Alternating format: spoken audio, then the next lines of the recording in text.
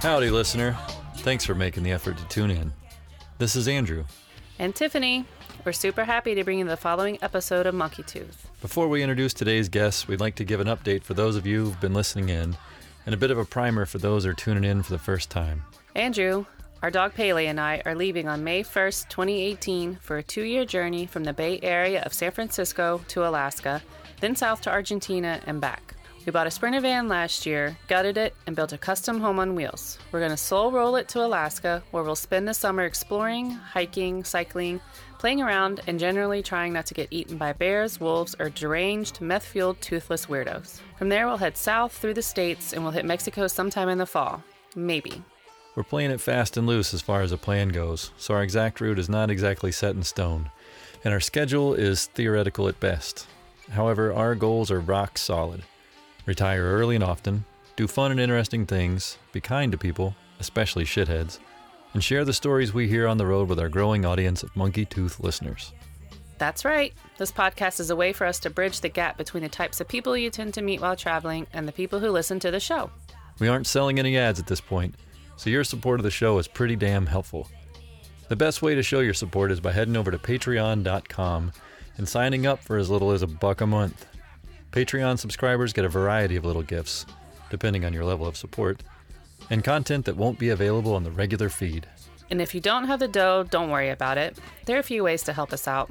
You could share our posts on social media, that's at Monkey Tooth Podcast on Facebook and Instagram, or you could leave us a review on iTunes and let us know what you think of the show. Go on and share that shit. So now, on with the show. Our guest today is the one and only Heather Young. Heather is an actress, a director, a producer, a show host, a writer, and an all-around hard-working, badass woman. We caught up with Heather and invited her to hang out in the van on Geary Street in San Francisco. Heather has some valuable shit to say, so listen up, open your mind, and learn a little something about the power of story.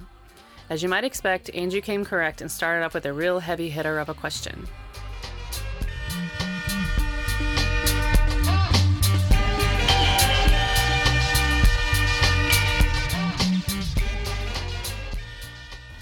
Where are you from?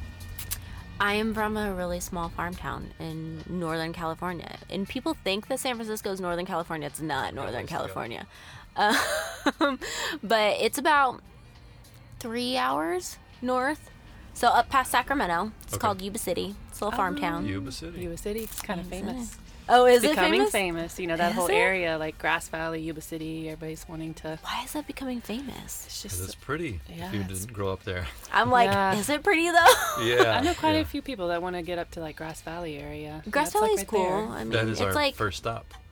that trip. is, huh? Yeah. So We you're will gonna be pass there. through my hometown. Yeah.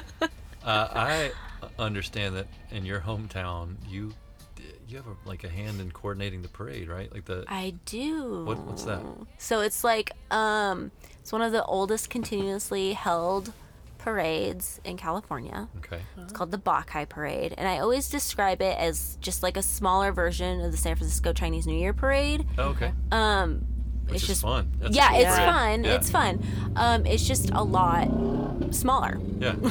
more like a local kind of a Yeah, thing. But yeah, no, we have a dragon, we have lion dancers, we do the whole That's thing. cool. My cousin's the chairwoman of it, and I just kind of help Wow. It's family affair. where it's a straight family affair Yeah. because I have like the museum Oh, that's yeah, there that's too. right. That's tied to it's The called Railroad Museum, right? No, Or no? it's the Bacchai Temple Museum. So there's the Bacchai Festival, which has the parade in it, and then a special celebration on Sunday for Bacchai, the water god.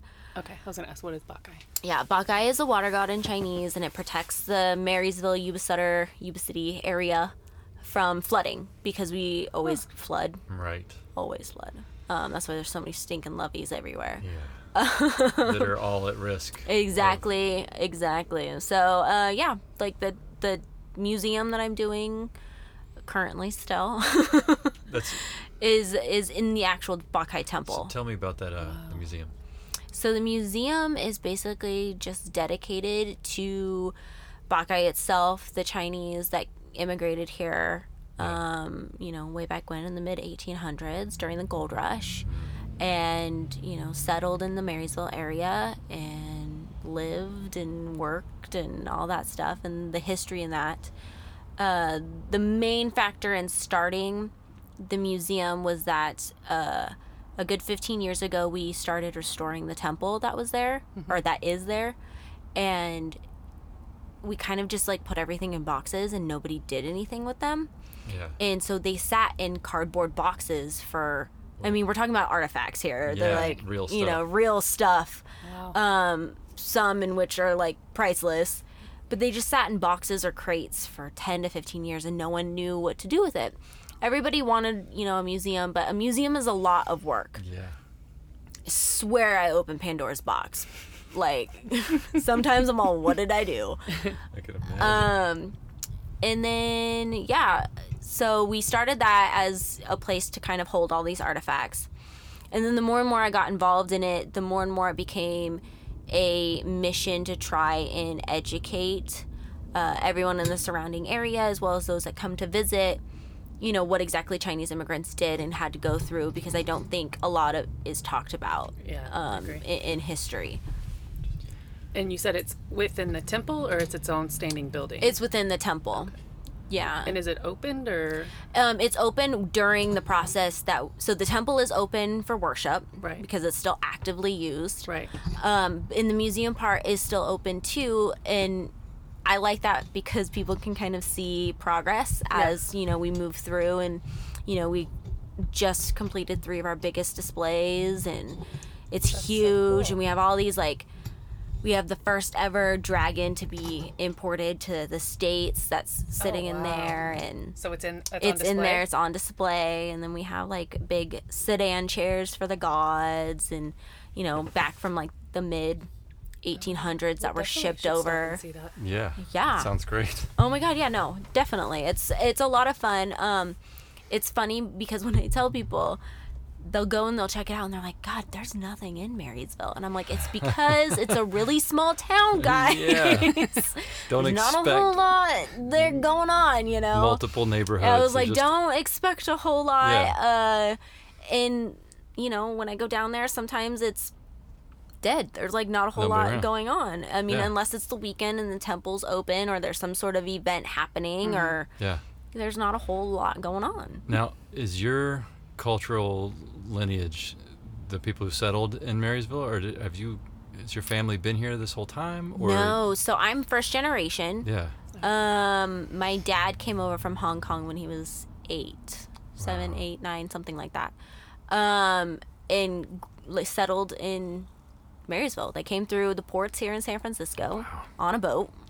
That's cool. And settled in Marysville, and, you know, didn't really, at that time during the 60s and the 70s when they came over, Marysville was definitely a lot more of there was a bigger Chinese community then Yeah. than there is now, because of the fact that it's a farm, you know, little town. There's not a whole lot of opportunity, Right.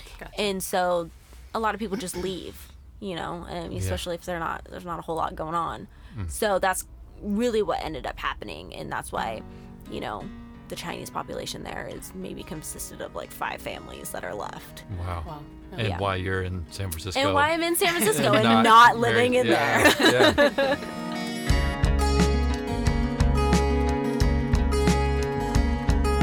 Just like that she is, and we are gone for good, for closing my eyes too soon. Miss the lonely pages pass me through. So, how long ago did you leave Marysville? How long have you been in the city? So I've been in the city since 2012, Okay. but I wasn't living in Marysville or Yuba City. I was living in Chico. Oh, yeah. Did you go to school there? I did. I went to Chico State. Yeah. We've got a was good friend who fun. went there, yeah. It was fun. That's great. We Yeah, hear that's that what a I hear. lot. It's fun. It's That's fun. always the first thing. Man, it was a great time. It was a great Yep. time, exactly. Yeah. Chico and I have some awesome memories, some in which are a little hard to remember. Yeah. But we had a good time. They're It's so funny. So good regardless. I grew up in a small town in the South, and there's a huge party school that everybody from that small town ends up going to.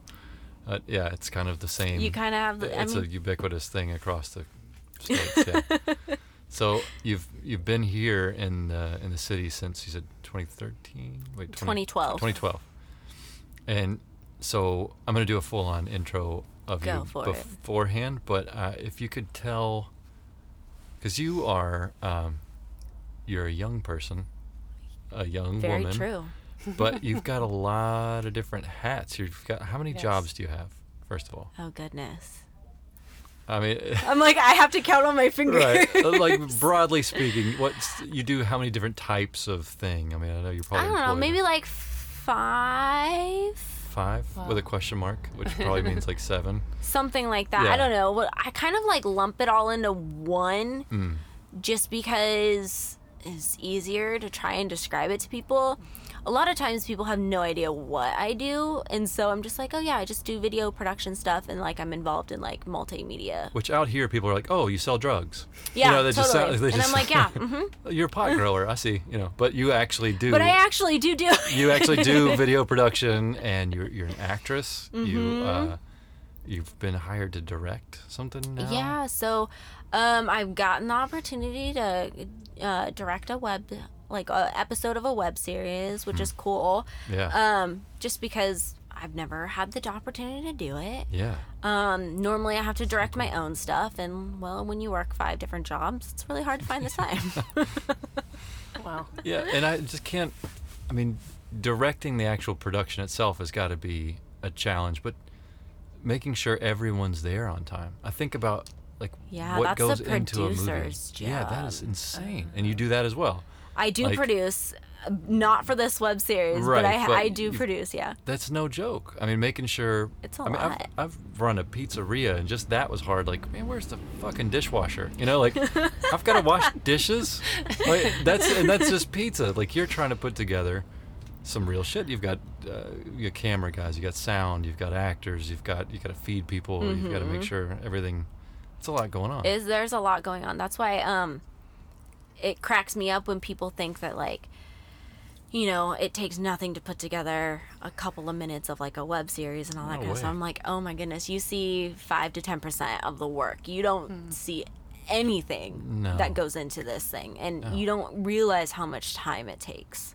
So that's one thing that I stress a lot to people. I was like, you don't realize all the work and all the coordinating that goes into it. We just watched Isle of Dogs. Have you seen that yet? The Wes Anderson. Yeah. 2 years in production, that film was. And It's that's no joke. insane. that is no Intense. joke. 2 years. Yeah, worth it. I thought. I was Oh yeah, really cool. totally. Shout out to Wes Anderson. Feel free to subscribe to the Feel podcast. free. Click that subscribe Yeah, button. no problem, Wes Anderson. This one's on us. Okay, so you're producing, you're directing, and you're acting in some of this stuff. Mm-hmm. So that's kind of trying to track back to the acting thing. Yeah. Did you know early on that you wanted to act, or no? Yeah, actually, for as long as I can remember.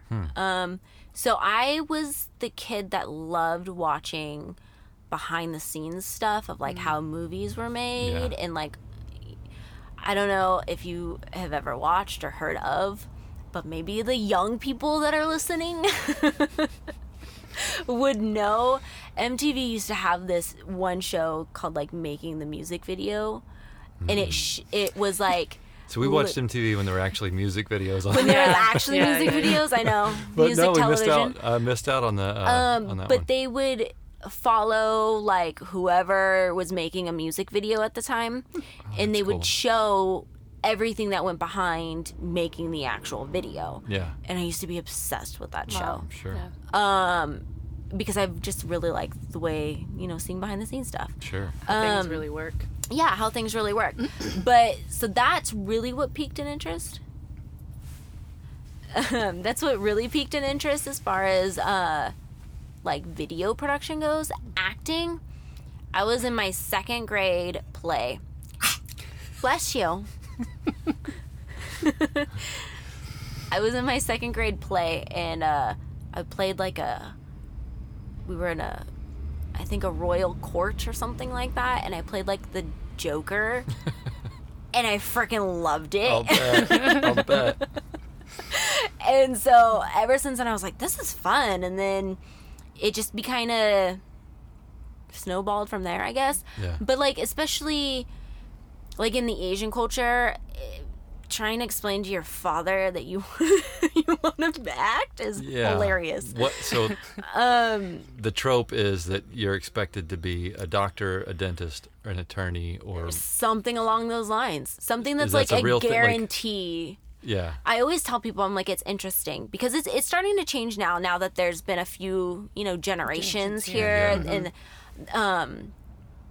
it's starting to change a little bit, but mostly like art is something that's pursued in school as something to put as an extracurricular activity for your college. Right. Like, that'll entrance. help you get into Yale, showing I'm that like, you've showing that you can act and play the violin or something Yeah. like that, on top of have like a 4-point something or other GPA. And, excellent biology, and she plays the violin. Exactly. Yeah. And she acts, it's like freaking so many different things. But no, for as long as I can remember, I've always wanted to act. I've actually tried to step away from acting a good 3 or 4 different times, and it just has always brought me back from Yeah. one thing. Like it was one of those things where you're just like, I'm not gonna be able to do this, da da da da, and then something happens and you just end up coming back to it. So I finally started listening to the universe.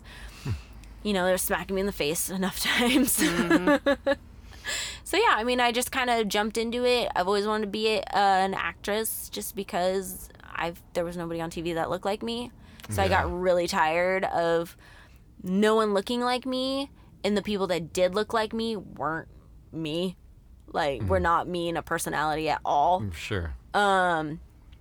And I just felt like there needed to be more Asian representation in general. So, Lucy Liu's the only person I can think of. right? Yeah. Right? I mean, exactly. I mean, am I there's missing no. I mean, of Chow course, you're Yun-fat. missing some. There's- Yeah, there's But That's kind of, I guess, but the it's main like big. exactly. I'm the like, American culture, like the that's American just culture so doesn't very really have few. any, and what they do have is very stereotypical, and Sure. so it's Yeah.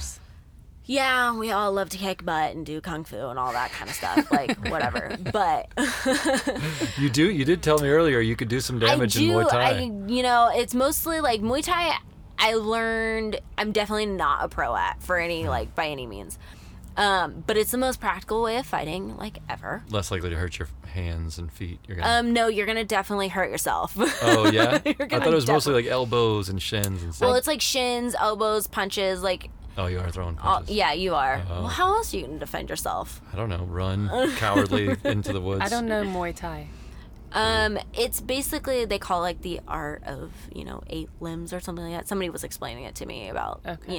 it's not never so heard of it. fancy. Like, so I did Taekwondo for the longest time. Okay. I did that for 10 years, and I've learned that Taekwondo is just super flashy and showy, which is cool. Sure. It looks nice, but it's totally not practical. Learned my lesson when I tried to like do some Taekwondo stuff against the Muay Thai stuff. And you just No, got handled. no, Oh, okay. I got my butt handed to me, Yeah. and I was like, "What is happening?" Tony Jaa, is that the guy's name?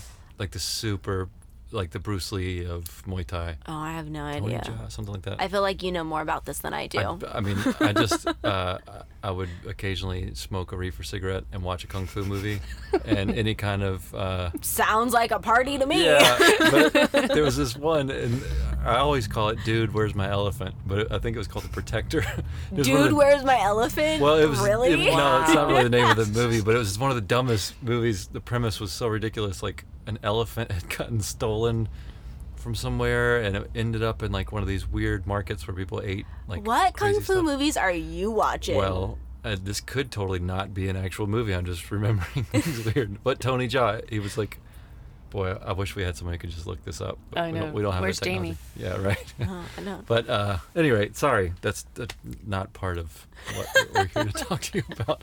How many dumbass movies have you watched in your career? A lot. Yeah. A lot. Okay, so you're you're acting as often as possible. Mm-hmm. You're reading scripts. You're going for auditions. I have For anything or like For right now, it's like it's anything. You have to, start from the bottom, Yeah. kind of a thing. bit roles. Bit extra. roles, extra roles, Okay. Co-stars, that kind of stuff before you kind of get anywhere. What I've learned from acting is that it's definitely, I think I've learned the most about myself from acting. Do you got an itch? It's gonna be interesting. Yeah. It's going to be really interesting. But yeah, I've learned the most about myself from acting. But also too, I've learned that it's more of a marathon. Yeah. Something that you do for a long period of time Sure. before you ever really get somewhere. Yeah. I mean, some people are really lucky and they can do a few years, like 3 years, 5 years, 2 years, something like that. And they can pick it up or they find a role or, get an awesome opportunity. And then there's Right. other times where it takes 10 years. so you'd be 15 totally happy years. if you like got onto a series or Oh, are I you would working totally for be happy, movies or yeah. do you have a preference? I don't really have a preference per se. I mean, I love acting. Acting is one of the things that I would love to do with my life, but it's not the only thing that I would want to do with my life. Okay.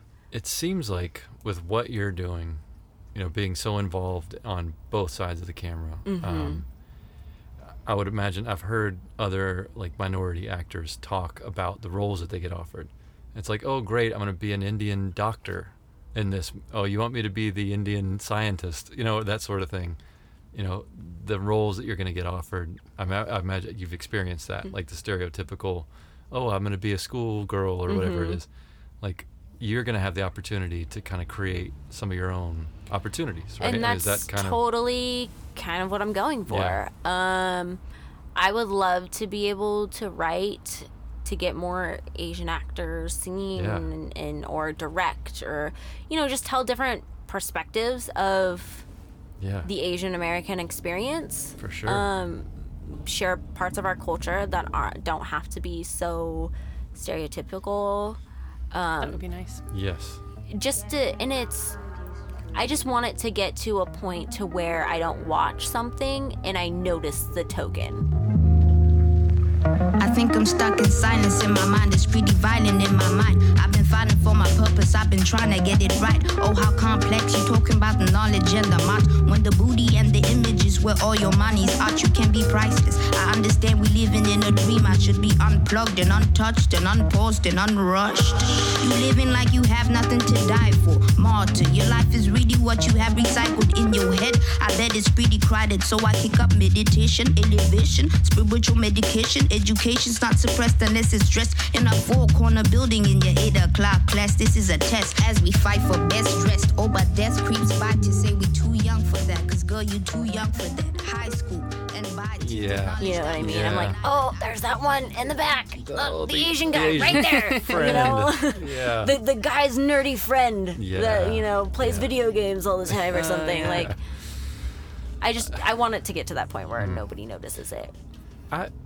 We were talking today. We ate at the little Chinese place right next to the cafe we just hung out in, and it is it's something I think about. I grew up in the South as a white dude, and the culture that I came from is pretty Melba toast. Like, there's just not.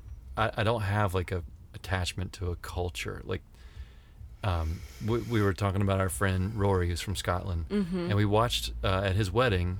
A bagpipe player came in and his whole family knew all these dances. They had all this like cultural tether to that and this experience. They were so happy to do it. And and in that Chinese restaurant, we were like, there was a lady next to us and with a bunch of her friends, and they were probably in their 60s, and they were so culturally attached to this place and their memories of what that meant to them. And I don't know, it's something I feel like I just, coming from the cracker experience, that we missed out on, like having. I think it's really cool to be able to see like a young person like yourself who's still hip and you like all kinds of modern stuff, but you do have like a deep appreciation for temples and for like a really a parade that's over 100 years old and that sort of thing. Yeah. Like I don't think that, for one, older generations can see that you have, that young people can have that, an appreciation like that. And young people who grew up like I did don't have any frame of reference for that sort of culture. So I think it's cool that you've got, like, that's part of your motivation to connect people with your culture and with the idea of, like, culture as a fun, cool thing, and not just something like your grandpa forces you to go to the museum and you just... Totally. Well, I mean, I grew up going to museums and all that kind of stuff. My parents always took me to museums. Yeah. They're big museum people. So I've always really liked museums. But I think, too, what it comes down to for me is just being able to share a story. Story is so important to me. That's why, I told you guys with your guys' podcast, like, it's so cool that you interview all these different people with all these different stories.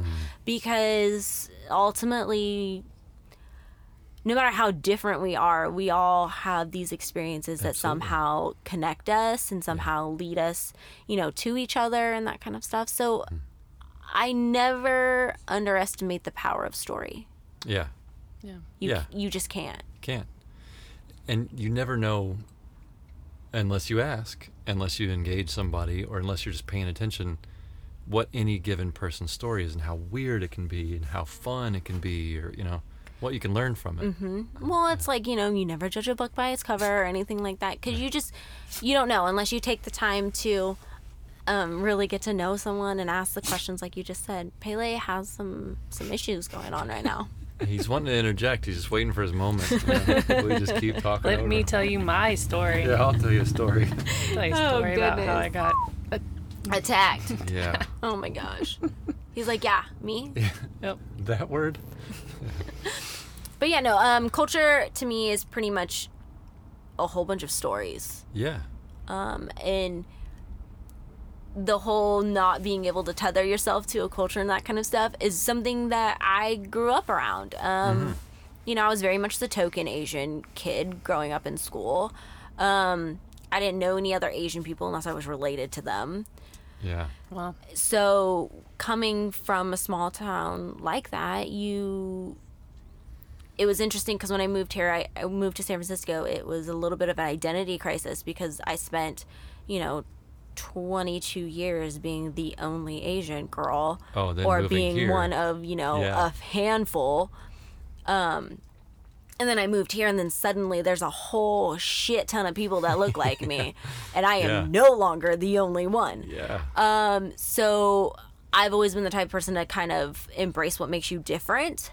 So growing up, I was like being Asian and Chinese and all, and being involved was different enough. Yeah. I stood out like a sore thumb. And then here, it's a little bit different. You kind of, and also too, being like biracial, some people can look at me and be like, you're biracial, and some people can look at me and be like, oh, you're full, right? You never. It's one of those things where you never quite fit in. Didn't know. Didn't know. know. I don't have that fine-tuned thing. Well, it's interesting because to non-Chinese or Asian, I'm Chinese. I look Chinese. Yeah. To Chinese or Asian people, they're like, "Are you half white? You're half, aren't you?" So your mom is Caucasian? My mom is Caucasian. Yeah. Oh, okay. Yeah, it's a whole European mixture over there. It's mostly like Scottish, Irish, Welsh, some English thrown in there. A lot of railroad building. We're hard workers. Yeah, that's why you're hustling so hard. That's why I'm hustling so hard. Man, I'm not swinging a damn hammer and building no railroad. Yeah. I used to be a mover though. Did you really? I did. You got a low center of gravity. You're not a. It's hard for tall, lanky people to be movers. My brother-in-law is a subcontractor for United Van Lines, and when I was going to college, I would work with him during the summer. That's hard work. work. My gosh. Oh my god. I will never do manual labor. Ever. That's some really hard work. Yeah, and it was me and like a whole bunch of dudes. Oh, yeah. I'll bet. And just moving boxes and packing and like breaking a sweat, and I was like, I'm going to school and I'm getting jobs because I refuse to do this. Yeah. I'm like, I'm not doing this anymore. I don't blame you. There's I can see both sides of it.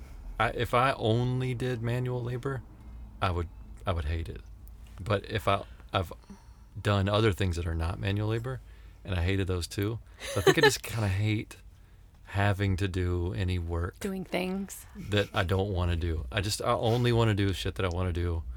and whatever it is. There's nothing wrong with it. I mean, I'm the same way. Yeah. But the manual labor thing, I say that, but then like my knee hurts and my back hurts. I'm like, man, I don't want to do any manual labor. You're like, I'm falling apart over here. Like, so please support us on Patreon. So that you don't have to do any manual labor. So you don't have to do manual labor. I can't act. So this is my only way The out. struggle's real, This man. is the only way out. The struggle's real. Poor white guy. Poor white guy. I just know, oh complaining my about he doesn't goodness. want to work anymore. Dang it. Be kind to me or treating me mean. I'll make the most of it. I'm an extraordinary machine. I seem to you to seek a new disaster every day. You deem me due to clean my view and be at peace and lay. I mean to prove, I mean to move in my own way and say I've been getting along for long before you came into the play. So I was thinking about what you said, like story, the power of story. That's kind of what we are. I mean, we are apes, like we're just another type of primate. Mm-hmm. But the difference is that we have story. We can communicate and tell each other stories over time that we will believe across huge distances, and that really do. If it was not for our ability to tell stories, we wouldn't have any of this. We wouldn't be in a van seeking experience to enrich our lives. Like, we wouldn't be doing any of these things without the idea of a story that like she and I believe, that this is good for you to go travel like this and see things and do things.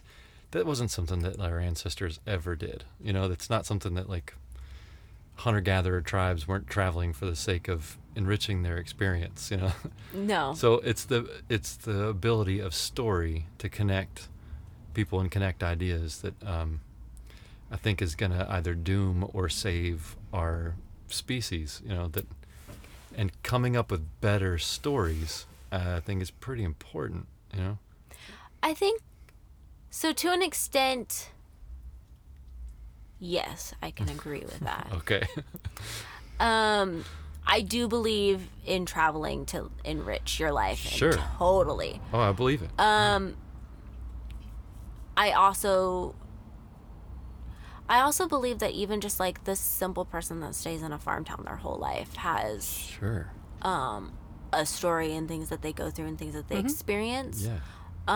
You just got to go travel to go meet those people. Exactly. No, you don't have to. They're right in your own backyard. They are in your own They're backyard, your neighbor. Right. Yes, they are. But I think what we don't do, and what drives me insane to this day, and as a young person, I feel like people are losing the art of conversation and being able just to talk. Yeah. So, I mean, like, I have a niece who I know prefers like to text and So talk many via people this and that, and I'm like, Or that's that way. Yeah.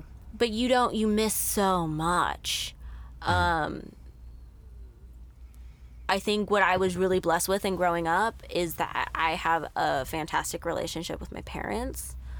And we spend a lot of time talking. Sometimes we talk about the same stuff over and over again, but we have this fantastic relationship of being able to talk. Did you guys eat dinner makes a big together difference. every night? No, Which is funny because you would think that, but we Yeah. don't. So the reason why I hustle all the time and why I'm constantly busy is because that's the way I was raised. Everybody was busy in the house. Everybody was busy. And bless my parents for that, because I was definitely the troublemaker, and if they were not going to keep me busy, I was going to be busy doing something that was going to get me in trouble. Yeah. So where did you guys get the time to talk? What was the binding agent that made that possible? Me moving out. Oh, so this wasn't growing up. Growing up, we didn't like, because it wasn't anything that I went through that was like ridiculously hard, except maybe in high school. High school, I really started talking to my mom more. And I think it was one of those things where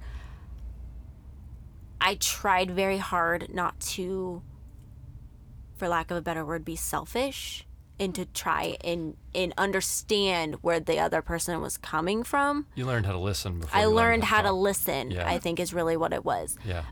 Because, and it didn't hit until like maybe the end of my sophomore year or something like that. But it took, I remember it to a T, because I used to have like FOMO really bad. What teenager does not have FOMO, Yeah, sure. right? Yeah. Sure. That's fear of missing out. Yeah. All our old listeners.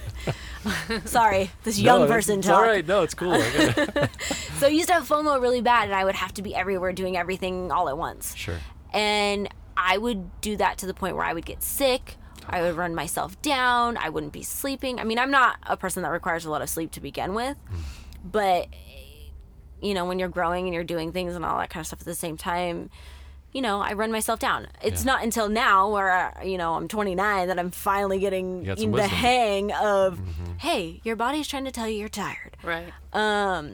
But yeah, when I was a sophomore and I wanted to go to some party or somebody's house or whatever, and my mom was like, look, you've been gone all weekend, you've been gone all week. Why don't you just take the night to just sit here for a second Just chill and like out. chill out? And I was like, but, and I was gonna start arguing, and then I was like, you know what? Maybe she has a point. That's young to get that sort of insight. Yeah. I think. It was right. I Yeah. remember it clearly. You remember those things, you know Sure. what I mean? When things click for you. Yeah.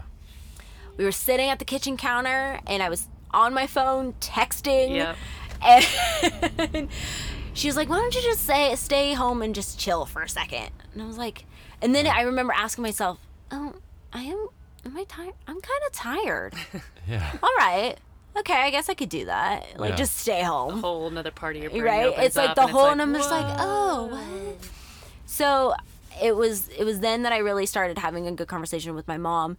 And my dad and I are so much of the same person that we butted heads constantly growing up. We were too much of the same person. But when I moved out, everything was fine. Yeah. Yeah. Well, I bet he's got an interesting story. your Oh my father. gosh, he has a way interesting story. Yeah. I mean, Can't wait for night to come. That's when the sun really begins. My brain cools out when that day is done. And then I tuck myself in. It ain't no fun to be alone. The hours of night are too lonely. And I begin to realize it. Can't have everything. What can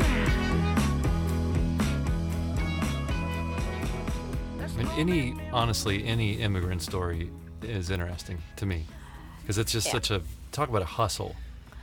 you know, he You're at came such to a America disadvantage. not speaking a lick of English. He was 8, you said? He was like 8 or 9 or something like that.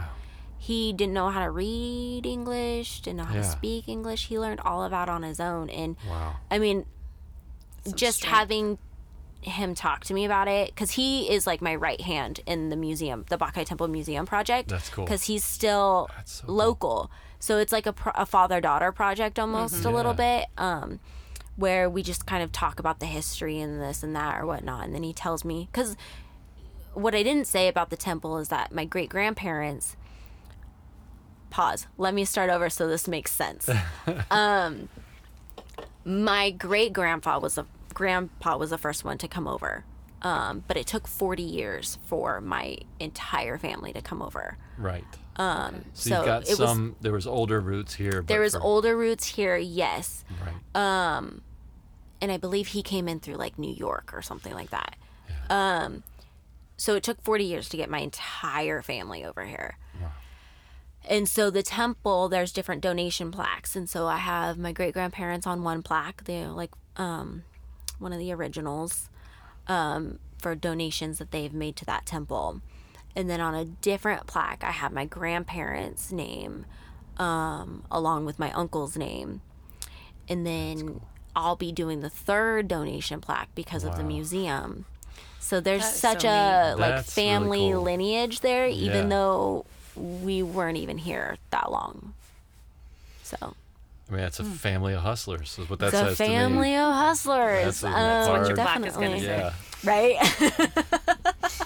Can I rate that in Chinese? I don't even know if they have a word Is for there a word hustler for in hustler? Chinese. Gotta be. That's so cool. So, I'm just going to show complete ignorance. Like, what kind of temple is it? Taoist, Buddhist. Taoist? Okay.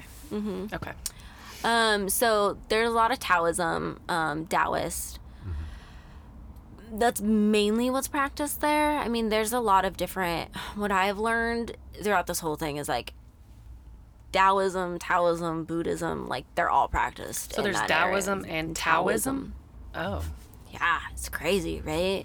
Huh. But I can't even tell you the difference between all of them because a lot of them start sounding the same when you really get the root Sure. of things. To the nitty gritty. Yeah, and I'm just like, so I read the Tao of Pooh. Yeah. the And Tao of Pooh. Tao of Have Pooh. you read that? No, Winnie that's the a Pooh. thing. It's a thing, not poop. Winnie the Pooh. Oh, I Winnie was the like, Pooh. poop. I'm like, that's a. No, that That would is be interesting. That's some deep sacrilege. Even I'm for like, me. wow, there's a book on Well, that? there will be soon coming in 2019 by Andrew Couch. Right. The Tao of Pooh. I'll be writing that since there's a Keep an eye the out, vacuum right? in the market. No, but there was a really cool explanation in that book because it was for Westerners, I think, to like sort of Absolutely. understand Taoism. In the form of Winnie the Pooh. Yes. And it sort of Yes. analoged like, Eeyore represented a personality archetype, and Piglet was, they all represented different archetypes, and Pooh was sort of Lao Tzu. He was like this, He kind just of was. All being. yeah, Be. and they took, and the writer took this really cool view of Confucianism, Buddhism, and Taoism, and drew out like this kind of, I think like Confucianism was, if the mat is not straight, the master will not sit, and that sort of thing. He like did this really cool kind of breakdown of, I'm going to have to read it now. yeah, it's hip, but it made me, of all the three, sort of Mm-hmm. Eastern philosophies that are the, I guess, predominant ones, it made Taoism sound really cool. My nickname as a child was Pooh Bear, so I was already biased. Pooh Bear. Can I ask why Pooh Bear? It was probably for Pooh, Because he honestly. walked around with just a red shirt on, and that was it. No pants, no. I had a little Winnie the Pooh doll that I would always wind up, and I was like my favorite thing, and I probably was a little bitch about it, crying if I didn't have it with me or something. And probably some poop. It was like it just all came together. Like, just, boom. you know, Yeah. But All in one. But the philosophy of Taoism was really cool to me. And I mean, you can obviously tell me way more about it, but what I appreciate, I wish I could tell you way more about it. I could probably tell you way more about the gold rush and Yeah. like some Well, and Chinese immigrants. the but history behind it, but like the whole idea of it, letting things sort of arrive upon you instead. I mean, which is interesting because you're such a hustler and you're out getting it.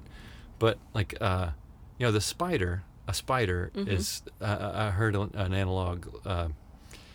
Like a spider works really hard to build its web, but then it just hangs out in the web. Yeah. Everything comes to the spider, and from what I can remember of what little exposure of how to Taoism, it was that sort of philosophy that you, as you walk the streets of this world, you walk the streets of heaven. Like you're already there. You're not trying to transcend and reach nirvana. You're there. All you have to do is appreciate that you've already made it. Yeah. Is that? I think to a certain extent, yeah, like, I mean, why not? Yes, I'm a hustler. I've always worked extremely hard. I've had a job since I was 12 years old. But it seems like the joy for you is the work. Exactly. So Right. I have always, for as long as I can remember, even longer than I think I knew I wanted to be in like film and television and somewhere working in the industry because I really loved it. I've always wanted to have a job that I loved. Yeah. I refuse to have a job that I absolutely hate. I've had a job that I've hated before. For how long? For like, it literally lasted a hot minute. Yeah. Because I was like, nope, Yeah. not doing it. Not doing it. Yeah. Even like as a mover, I did that for 3 years. It was like one of the hardest jobs I've ever had done, but I really liked the people I was around, Yeah. and it was fun, and it was something Goes a super long way. flexible, and that kind of stuff works. I remember I was a secretary once, like answering phones. Yeah. That lasted 2.5 seconds Yep. because I was like, this blows.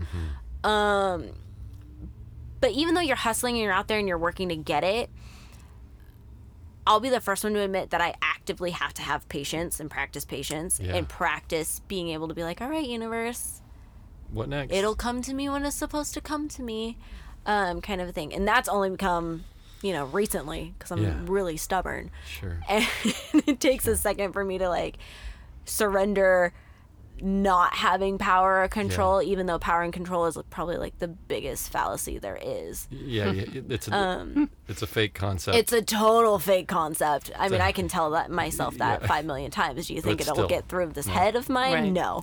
But yeah, no, I actively try and tell myself to like relax, quit trying to force it, because every time I've tried to force it in the past, it never works. Spins out. Or you're not enjoying yourself. I'm not enjoying myself.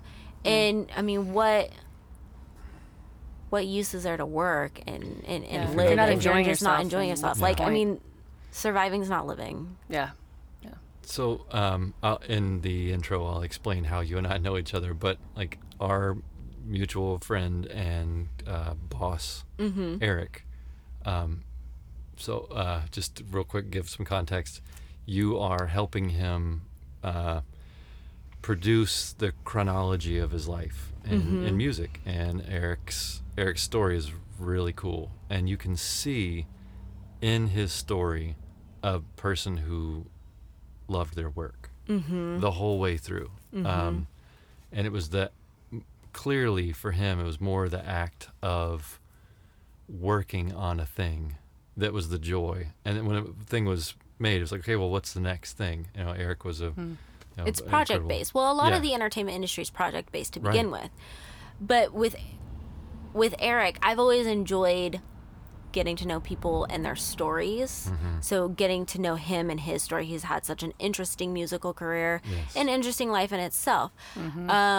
He's always loved what he's done, which is amazing because not everybody can say that. And I feel very fortunate that I can say that, especially at how young I am.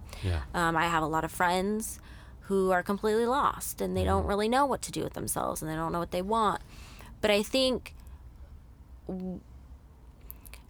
society, culture, people that are in your life try very hard to tell you what you can and you cannot do.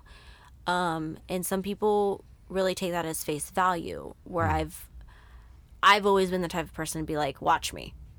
Yeah, you question that. I'm like, watch me. Yeah. I'll do it just to freaking defy you. Yeah, who are you to tell me that? Exactly. I read that in your blog. That was one of your bits of advice. That's totally my thing. I was like, who are you to tell me that I can and cannot? Yeah. Right. I mean, even growing up as a kid, my mom to this day is like, you were not an easy child to raise, like, at all. And I'm well, thanks. I don't know if that's a compliment or not, but I'm going to take it as a compliment. Yeah. But where we've always had trouble growing up was my dad would be like, well, you can't do that because I say so.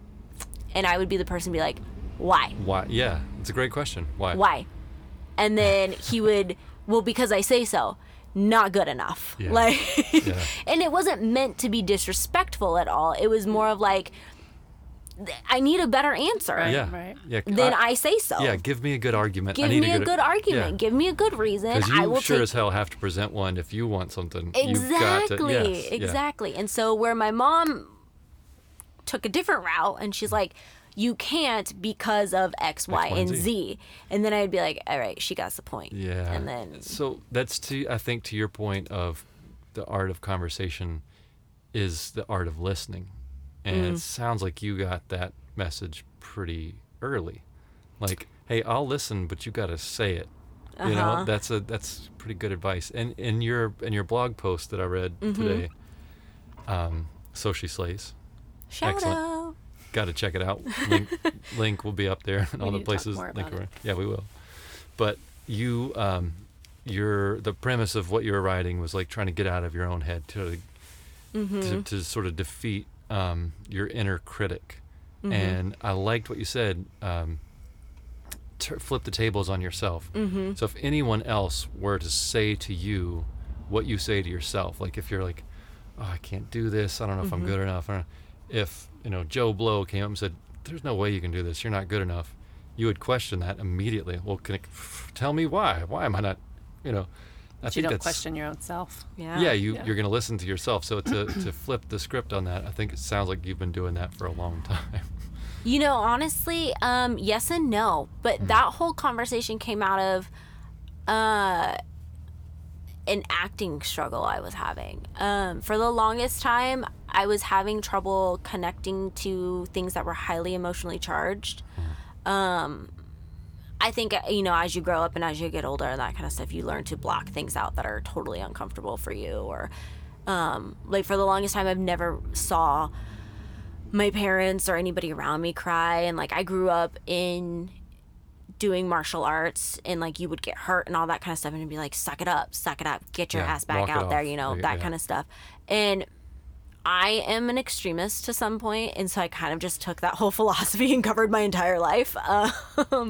But that type of information came out of acting because I had, like, blown an audition, like, just blown it. And it was a pretty big opportunity for me, like, fresh out of the gate.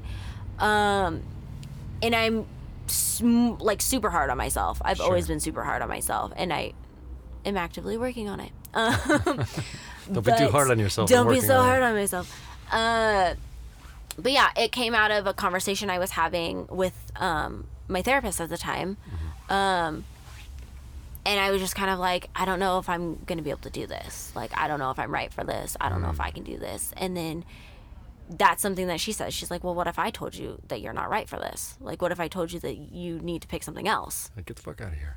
Of course. And she's like, what would you say to me? I'd be like, well, I've only been doing it for such and such time. And I mean, I just got this and I just got that. And, you know, you'd start rationalizing and justifying all that stuff. And then she's like, hello, why aren't you listening to yourself? Like, yeah.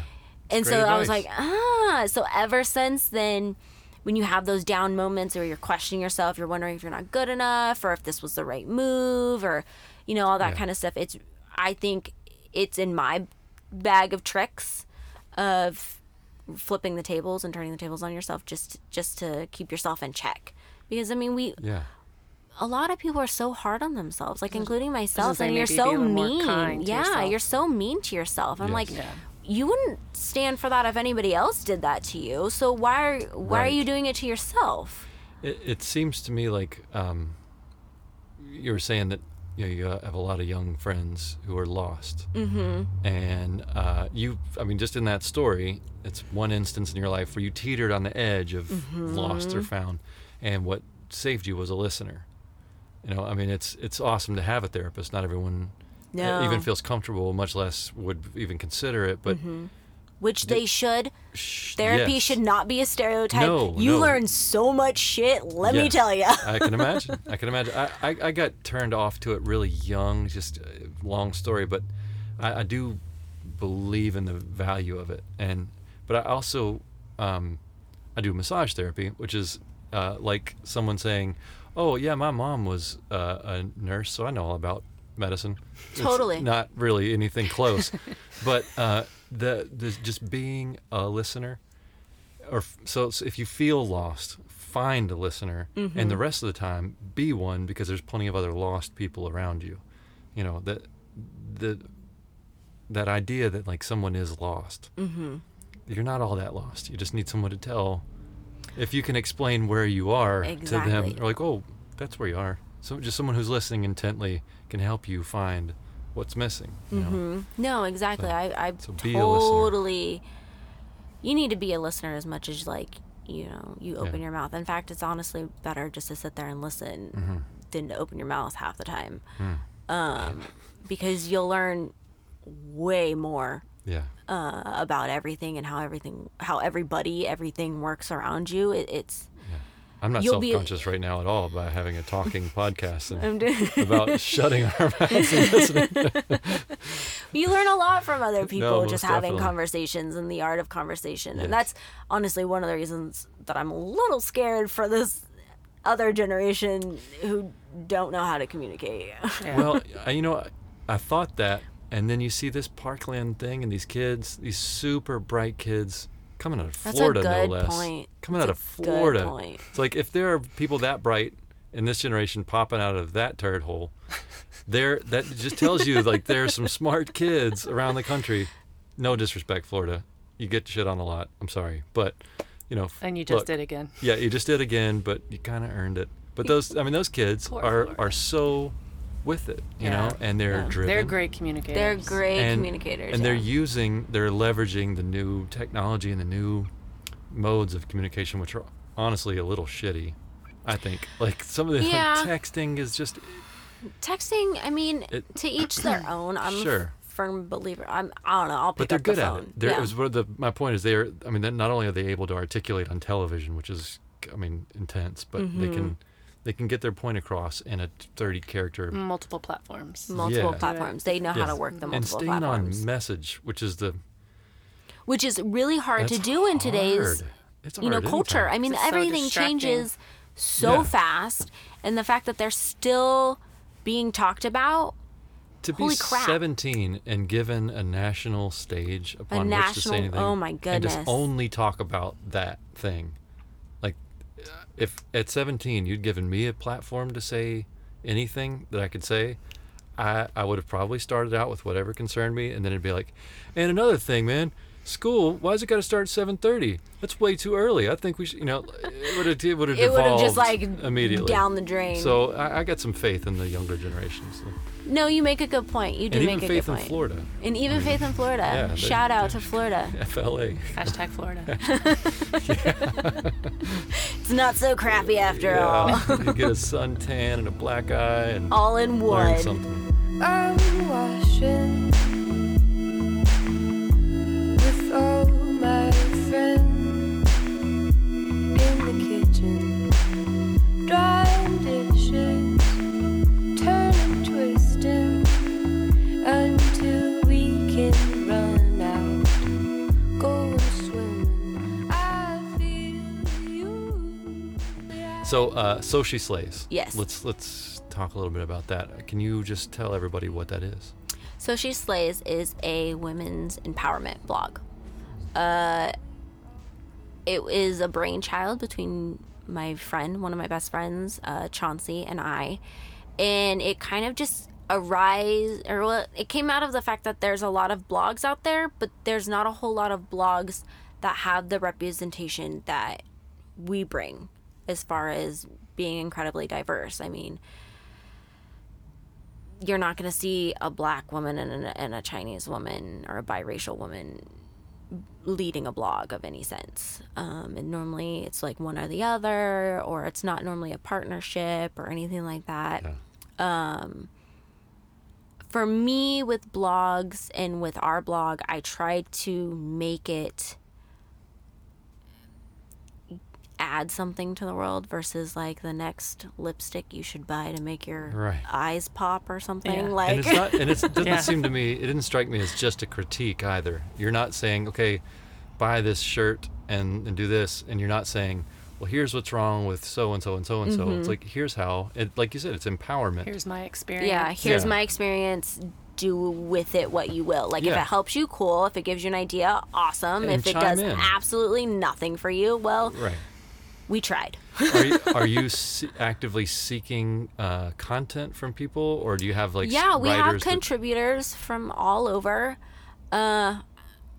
As far as like India or Switzerland, Australia. Wow, that's cool. And they're all women of all ages, That's great. all different experiences, experienced bloggers, inexperienced bloggers. How do you find the people? Like, They how does actually that work? ended up finding us. So we reached out, like we've done one or two like mass posts, like social medias, where it's like, oh, we're looking for writers if you're interested, Oh, like okay. that kind of stuff. But a lot of times they'll find us. A lot of people, especially women in their 20s, maybe 30s, even younger, really love the name and really love what it stands for. It's a hip name. It's great a hip name. So She Slays. What's the cool tagline in there? It's like, something like "slay all day" or something Oh, like that. because you slay all day. So it's a Beyonce quote for Okay. the older people that are listening right now. Yeah, I had no idea. I thought you liked Beyonce. Where you at? Beyonce, it's from her Formation Okay. song. I'm sorry. You slay all day. Missed You it. know, Missed I it. feel like I've heard it. it's okay. It's totally okay. I love Beyonce. Girls love Beyonce. You Sure. know, hey, what can She you is say? beautiful. She is and beautiful powerful. and powerful. Like a virgin. That was Madonna. Sorry. Yeah, close. total wrong reference. Dropping the ball on this one. No comparison. No comparison at all. No, but So She Slays, it's a great outlet for a lot of people who are, you know, you can be looking for the greatest lipstick to bring out your eyes, or you could be looking for something a little bit deeper. Sure. It's all there. It's all there. Yeah. There's collaborations where we feature women who either own their own business or have their own blog or, you know, run their own YouTube channel or Yeah. have a store or, you know, and it's all women. Yeah. Yeah. I mean, I've heard people talk about it, and I've read in like a variety of different places that the key to sort of ending, you know, poverty and a lot of conditions in places that are not as advantaged as the United States is the empowerment and sort of liberation of the female population in those areas. You know, making where you're not just like a baby maker. You know, you're not just going to be in the house, like starting businesses and getting educated and being as much a part of everything as the men. That is, I think, if our society has any hope, that's the story that we need to tell. No, is that, I agree. That's, you know, one of the cool things about the whole Me Too thing. It's like, hey, enough. Enough. Like we're here to just, we're as much a We're part humans, of this. okay? We're not like Yeah. a piece of meat. Yeah. You are not entitled to touch me or grab me just because I walk by you. You're not entitled to, for lack of better words, catcall just because I so happen to be walking by and you just feel Right. like yelling something at me. Yeah. I completely agree with the whole Me Too movement. I completely agree with encouraging women to step up and to take a stand. And that's another thing too, like, especially I reference the Asian culture because obviously that's what I know. But a lot of Asian women play the passive card sometimes, and I think that's, or they play the cute, sweet, innocent card, or they want to be taken care of and that kind of stuff. Or, you know, a lot of the times, like, the culture kind of implies that or Almost dictates it. it in a way because it's very patriarchal. And for me, I thankfully, because I would not have it any other way, have an incredibly strong mother who both her and my dad just made the decision at a very young age for me that they would make sure that I would never have to rely on anybody for anything. That's cool. Like financially or anything like that too. Yeah. So they raised me to be as self-sufficient as possible. Whether, you know, you're working your butt off or, you know, you happen to work your butt off and then make $1 million later, you know, whatever. Yeah. But, yeah, I think especially with So She Slays, it's something that's very personal to me as far as giving women in general the chance and the idea and the thoughts to be like, I can do whatever the hell that I want to do. I just think about like the lottery of life, you know, that you just so happen to pop out of somebody where you did. And, you know, like there was someone born on the same day as me, same year, but they just squirted out in Uttar Pradesh, India, and they happened to be a female. And that coeval person in this world, you know, my sister, the person born, you know, on this planet, same time as me, I could have been that. If I had popped out in Uttar Pradesh in that day in India, That would have been you. The amount of opportunity that I've had and the lack of opportunity that person has had is it's a failure of our ability to tell good stories to one another around the globe.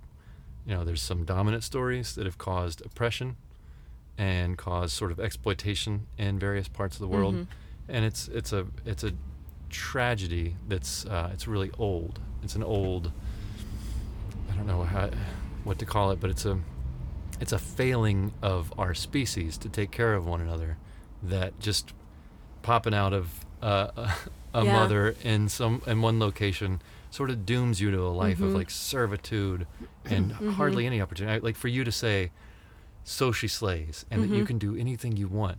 Like that message to someone in a third world country whose father could just as easily sell them as ever hug them or tell them that they're worth anything.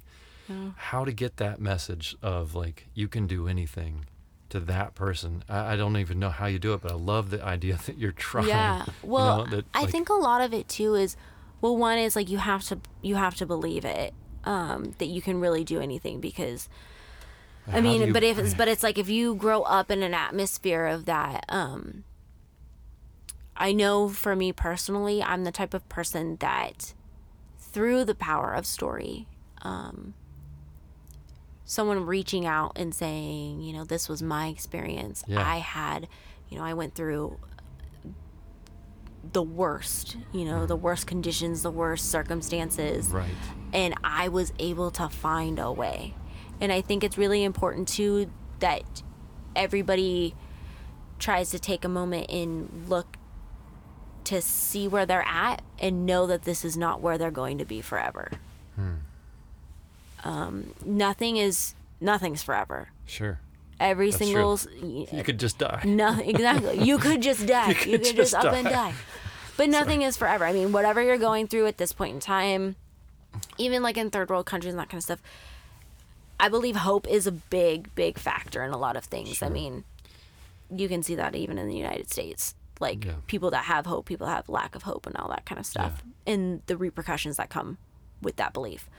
But even on your worst day, knowing that it's going to end. That's a interesting place to possibly end the podcast. It could all just end. It could all just end. Well, So- I mean, everybody thinks of it as like dying or anything like that, but it's like, for me, it's at my worst day, you know, when I'm going through it, when I'm having the worst time. If, you know, there was a point in my life where, you know, I was struggling to get work and I was, Right. you know, not having a lot of money and I was really just scraping by. Knowing that where you are now is not where you will be forever is one thing that can totally help. That's pretty hopeful. It is Yeah. hopeful. And I just, it's tough. I tend to look at like the saddest, worst things, and not in my own life. I'm swimming in a sea of privilege and opportunity. Like, you know, I have As a very, white dude, for sure. As a white Dude in America. in America who's You're gonna be quit. okay. I've quit. I'm giving up work to go do. To take go my beautiful wife and our goofy dog and travel the world. Like we're for 2 years. The struggle's yeah, real. yeah, so I have zero complaints. Choice And to I'm be able to do that. in the leisure time, I'm able to think about anything I feel like thinking about, and I can't help but think about, like, if you were to tell someone in Damascus right now, Yeah. hey, look, you just got to believe that anything's possible and have hope. It's like, It's what I'm would sure they it's say? super, I mean, like, you know, how I don't know how you say go I fuck yourself in think- Arabic, but I feel like they would tell you that. You know what I mean? Like, I just But even like even Maybe if you not. look at, you know, the Middle East and Syria and all the bombings and that kind of stuff, the young children, the fathers and the Yeah. mothers who have lost way more than anybody should ever Yeah. lose. Even they have some hope that this will end. Sure. Like even they have some hope that I mean, some yeah. agreement will be reached, that even if I hope that I make it through this day. I mean, I had an acting friend who told us one time that he was leaving his house with his parents and his sister and her kids, and they were leaving to go to like a Christmas church gathering or something, and he was in Egypt or somewhere in the Middle East like that. And he was saying that before they left the house, they went up to each other and said goodbye because they did not know if all of them were going to make it back. Can you imagine that? No. Saying bye Absolutely just so not. that Yeah. you can go to a church service on Yeah. Christmas Eve, because there's no guarantee any one of you will Yeah. make it back. And that we take for granted. We have, I mean, the great privilege of being able to take for granted that is how it's going to be here, that we don't have to worry about that, you know. But, I mean, we're sitting parked on a street right now, which buses are flying down. somebody could plow into us and it could be over like that. You just never really know. You're never as safe as you might think you are. But when you live in those sorts of environments where it is that dangerous and you're exposed to that sort of, it's when those people find hope that's to me the most powerful. And I don't know. I don't know what we're going to see on our trip and what we're going to be able to bring to others, but the hopeful hope story is what you can bring. Yeah, that you know? I've definitely got an interest in it. And not white privilege. Not just white privilege, but hope, and then maybe a chance to shed some light on stories and people from everywhere, so that everybody knows the power of story and how connected we really are. Yeah. Just to share some culture. Yeah. You know, there's so much of it out there. You know, we stay in our little bubble and do our own thing, and you just, you know, sometimes you get glimpses with people you meet, maybe within your work, but it's such a huge world out there, and there's so many people that you just don't really have any idea about, you know? Like the Mayans, they're still around. Yeah. Or you're so quick to judge that you don't take the opportunity, the time, or the chance to ask. I had the opportunity today to eat something I've never eaten, and I didn't. What'd you do? I should have. What was it? I should have gotten the jellyfish. Jellyfish is really good. I know. Well, I don't know. I should have tried it. It was on the menu, but I got one. It's really good. It's okay. Sometimes I'm all about achieving, like, you know, whatever opportunities, taking it and all that kind of stuff. But last night I had a friend order some grasshoppers. Oh, are they good? I did not. I couldn't. I couldn't. They were grasshoppers. I don't do bugs Did very well. Did it look like a grasshopper? It looked like a grasshopper. It looked like a grasshopper, just marinated and cooked. Fried. Yeah. And like he popped it in his mouth, and I was like, oh. Has he had them before? No. He was like, So, I want to try it. You got to go like back it? and listen to the first podcast. Our guest, Charis, does a rap about eating bugs. It's hilarious. Well, I told you guys we're going to go to Thailand and Bali at the end of this year. You'll and eat they're some. all For excited to eat some bugs. And I'm like, no. That's so funny. I can't. You look like, I don't do bugs. It looks like a bug. I'm out. I'm out. I don't think I'll ever say I'm excited to eat a bug. Like, that would never come up in my idea of like, oh, I'm going to go visit this place and yay, I get to eat some bugs. Like, no. No, I don't think I would ever say that in my life. But isn't there like a certain amount of bug and rodent feces that are allowable in bulk food? Yeah. What? Check the FDA. Like, Thanks. I don't know if this is an urban Am I myth. No. I'm all reading ingredients. There is no rat poo listed on this. I think I want to say like this could be an urban myth, but I feel like I've heard that there's a certain like allowable limit of. Maybe if you're in Chinatown, Well, like that's a little racist coming from anybody but you. I'm like, but I can say that, especially. That's perfect. No, but like I think. I don't think I could ever. Just purposely eat one. I don't. Yeah, I get it. I mean, don't they say that you swallow like 6 spiders in your whole entire life? I don't know. It's because I totally ate a stink bug as a child. Which of all bugs to eat, it's you're got like, to be the worst. You're making that little, your glands Yeah, when you eat something yeah, sour. yeah. You're eating like, it's totally the effect I'm getting right now. Yeah, I'm sorry. Somebody out there listening is gonna vomit as soon as they They're hear just this. like, or somebody's gonna be like, stink bugs? I did that too. I was gonna say, They're like, actually you really good if you Right. marinate it in garlic and like fry it up. And I'm like, Please send in your disgusting, recipes for right? sautéed, braised, and or Stink bugs. Yeah. All right. Well, Heather, thank you so much.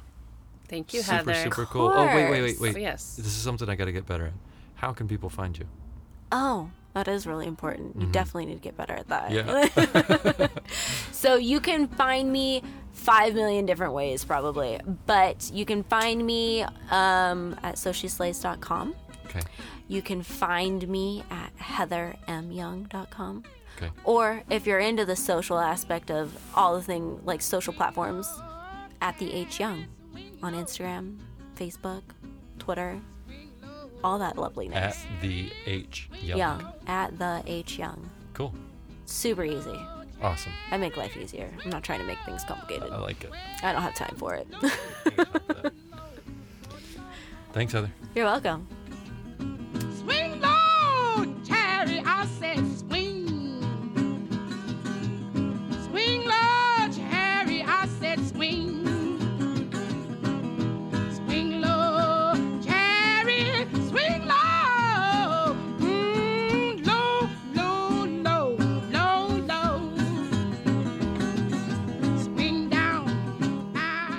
Well, you done it. Thanks a bunch, listener, for sticking with us and listening to what Heather had to say. I want to tell you that our next podcast is coming from the road. We will be on the road when that thing publishes. So, yeah, journey's about to begin for real. If you are not yet supporting us on Patreon and you got some extra dough, head on over there, patreon.com. We're at the Monkey Tooth Podcast. As little as $1 a month, you can really help us out. And you'll get extra shit that no one else is getting. We're going to kind of retool the Patreon so that if you are a supporter, you're going to get to hear things that no one else can hear and see things no one else can see and follow us a little bit more intimately than the rest of the population. And listen, if you're my friend or a stranger and you care at all about what happens to us, give us a review on iTunes. Come on, get on over there. All you got to do is go to iTunes, in your iTunes store, look us up at Monkey Tooth Podcast, and just say anything that is highly complimentary and, contains at least a minimum of 4 stars. Say nice stuff, please. We need it. It helps people find this podcast, which is kind of the goal, sharing those stories. All right, everybody, mtp.dog. Give us a look. Thanks for listening. Bye.